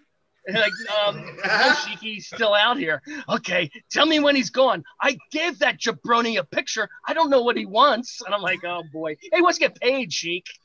But yeah, that was a Sheik. Sign an autograph, and yeah, that's in lieu of payment. A Sheiky autograph 8x10. It's fine. He should have just charged $300 for it. Then he could have paid for the meal as well. Sheiky's one of a kind. That he is. Oh dear. So you mentioned earlier, obviously, that you haven't been in the ring for close to sort of 12 or 13 years.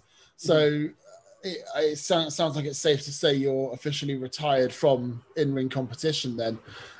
What caused you to decide to retire? The main thing for me, when I really stopped taking bookings was 2001. I got in 87, and my last match pretty much then, when I stopped taking bookings, was 2001. I was only 33, but I never wanted to play wrestler. I was doing this because I wanted a job. I wanted the WWF job. I wanted to make a lot of money, and I wanted to be on TV. And the WWF carrot was getting further and further away. And I've had spots where I've worked with Jim Cornette, and Jim Cornette knew me, and there was times where he was on the booking committee, and I knew Cornette didn't like me. I mean, he didn't like me not as a person, but I know he used to tell me, he goes, "Oh my God, how much do you think you can keep doing that surfer gig? How can you do it? It's a joke, don't you know that it's," I said, "Yeah, it's comedy, but I don't think Jim's real big into comedy, and that's, if that's him, that's fine. I disagreed. I thought that comedy could work, especially at my size, and I know that was Ross still in? There was guys that did know of me, and I just knew that like I wasn't going to. I actually even went it was before they had the Performance Center. Dr. Tom Pritchard was a trainer at one time. I'm going to say it was around 98, 99, 1999, somewhere around there.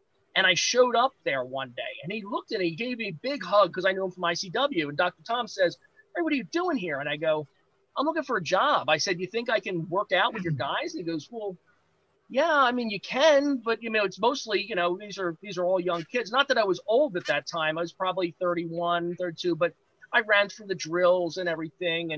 And he goes, "Listen, I took a tape of you. I'll put it in anybody's hands." And I mean, they kind of know of you. There's enough guys on the booking committee that know of you, but nothing came out of it. So at that point, again, I didn't want to be like some of the guys that get their brains scrambled for nothing for a couple hundred here and there and just take chair shots and get beat up and all that.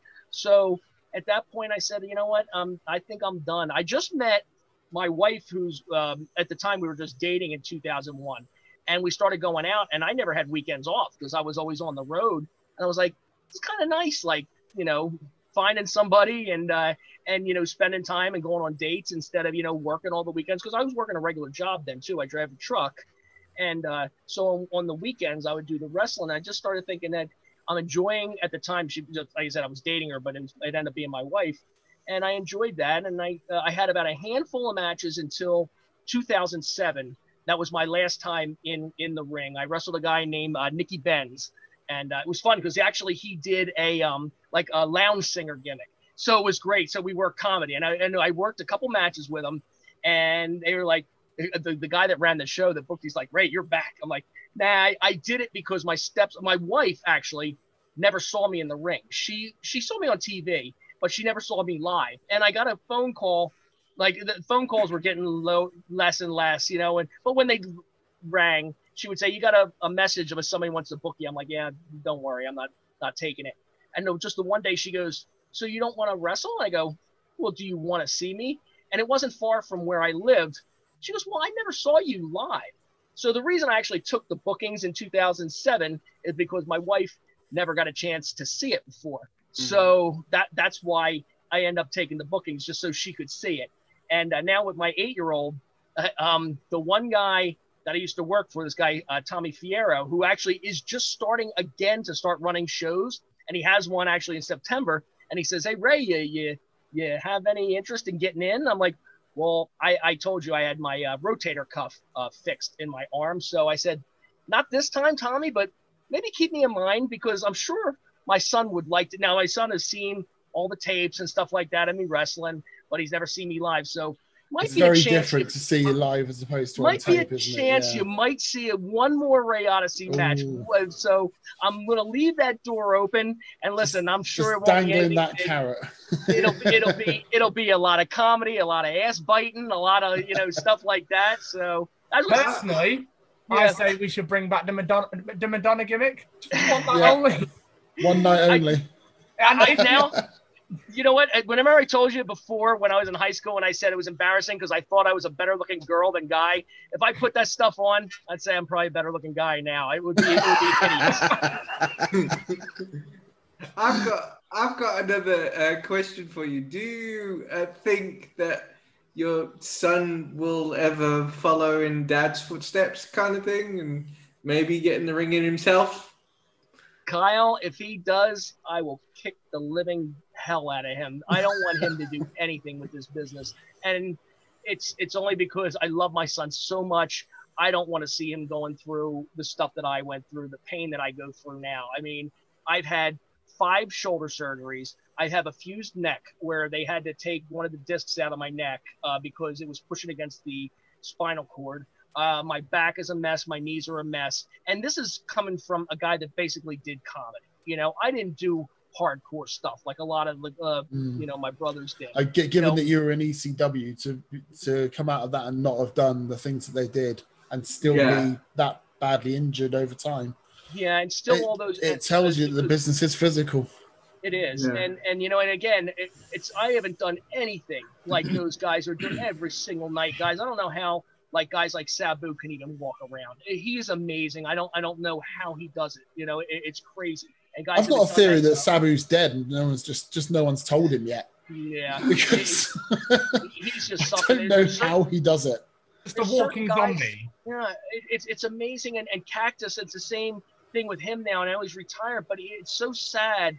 And it's funny because it's not funny, but it's you see an old wrestler, and we all have kind of the same walk. It's that slow walk that's trying to be a little bit faster, but you are hobbled, but you don't want to walk like an old man. So you try to walk a little faster, but you can see it's that same old hobble. It's that same old, we all kind of do it, and it's sad that I see what a lot of my brothers are going through, and they don't have a health care. I mean, I'm lucky because I fell into a job, my trucking job. At least I have health care and stuff like that, where these guys have nothing. I mean, you see on these I see all the time where the GoFundMe, because somebody needs a knee replacement or a hip replacement because they can't pay for it, and you're thinking, man, that guy made so much money back in the day, and now he's dead broke, and it's sad. It really is. Yeah, it is. It is. You're absolutely right. What's your life like now? Are you working still, or did you make millions and millions in your career and just living a life of luxury? I'm guessing it's not the latter. Undefeated in WWF. Why wouldn't it be? That's right. I was notoriously cheap like everyone else. You learned how to live on the road when you weren't making a lot of money.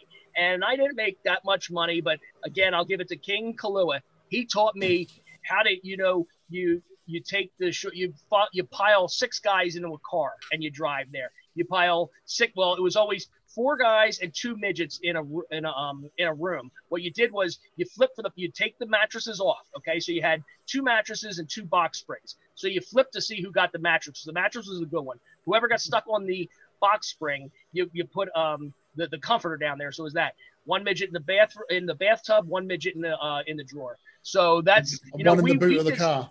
Yeah, but it was amazing the stuff that you learn to do on the road. If you want to come home with some money, now there's some guys that just thought they were playing wrestler and they made a couple $100 and they spent it all because they went and got a real nice room at a real nice hotel. Instead, we were going to these little hole in the walls that Kalua always knew. He knew every single place. He knew the cheapest and this was before cell phones and all that stuff. We would do everything off of Road Atlas. I had a big Road Atlas, that where we traveled around, and you always circled certain towns, and you have notes that say like when in Augusta, Maine, eat at this place that had an all-you-can-eat buffet for $8.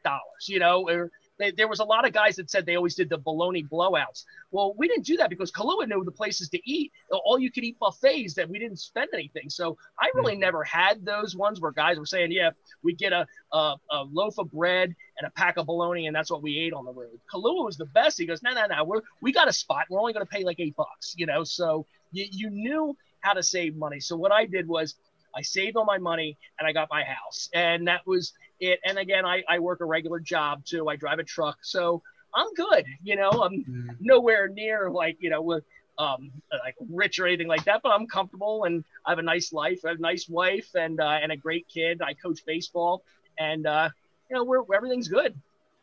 And to be honest, that's the best you can hope for. I mean, you had your career, you won some championships, you're undefeated in the WWF. You had a good run, and you come out of it with your health still intact, and you're comfortable.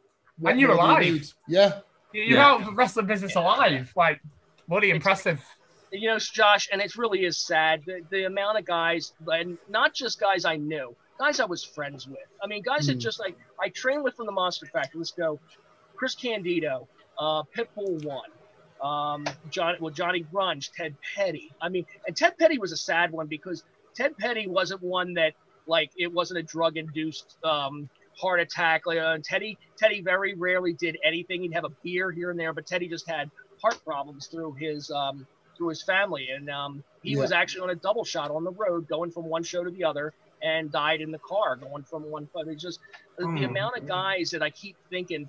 Tony Rumble. I mean, he was another one that was a shock because another thing, he wasn't a big. I think he smoked some pot every once in a while, but then a beer here and there. He wasn't anywhere near a wild one. Like when you said when Grunge died, I almost went, yeah, that was going to happen, But all the guys that the friends that I've lost, you actually get numb to it, and a guy will die, and the first ones you always get on the phone or get on the internet with it's like, Tom Brandy, Mike Kalua, certain guys that I've still been in touch with over the years. And it's a shame because it seems like we only get together anymore when somebody dies. It's like, oh, I'll see you at the funeral or whatever. But it's upsetting, and I'm really surprised that somebody hasn't done more, because if this happened in the NFL with all these guys dying so young, they'd have to figure out something that's going on. It's almost like, oh, another wrestler died, no big deal. It's really disturbing and alarming, and I'm surprised that there's nobody that's going after like Vince McMahon, because a lot of guys have died on his watch too. And he seems like anytime it's brought up,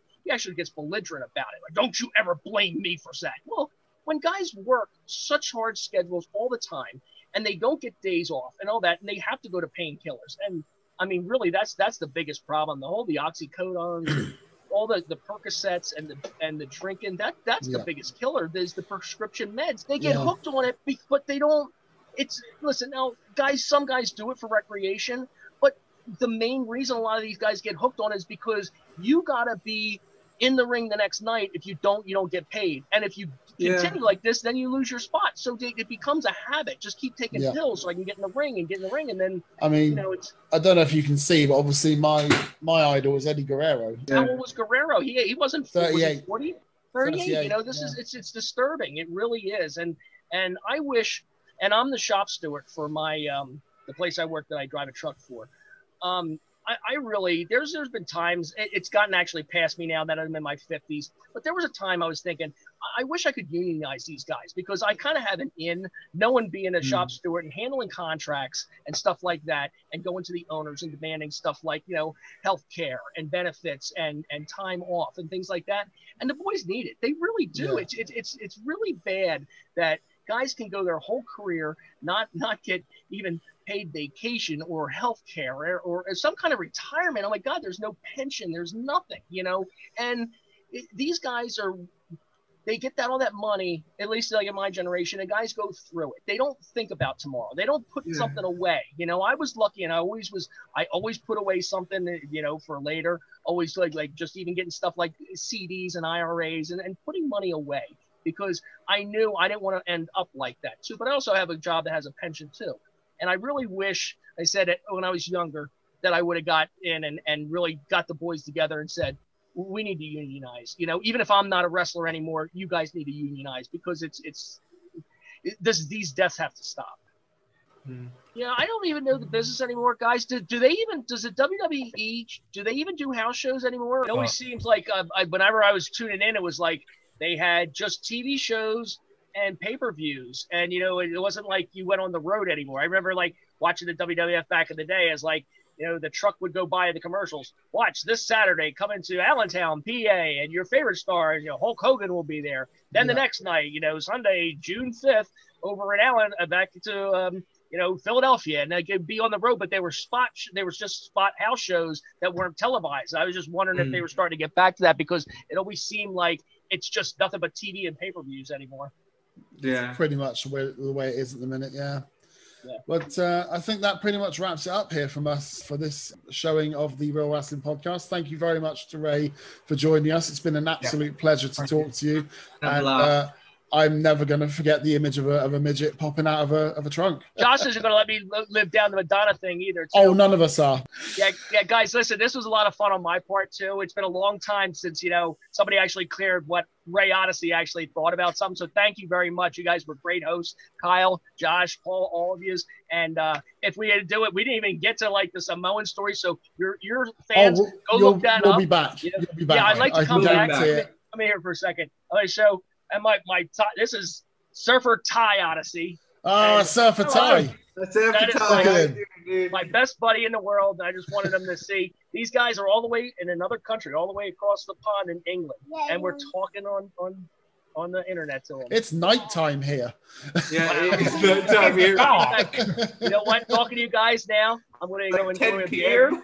I'm hitting the pool because it's 10 after 5 here and it's still warm out. So I'm hitting the pool with a beer. So again, guys, thank you very much. No worries. Once again, thanks for joining us on the Real Wrestling Podcast. As ever, smash that like button, hit the subscribe button, help us get to 1,000 subscribers before the end of the year. Follow us on all our social media channels, and we'll see you next time.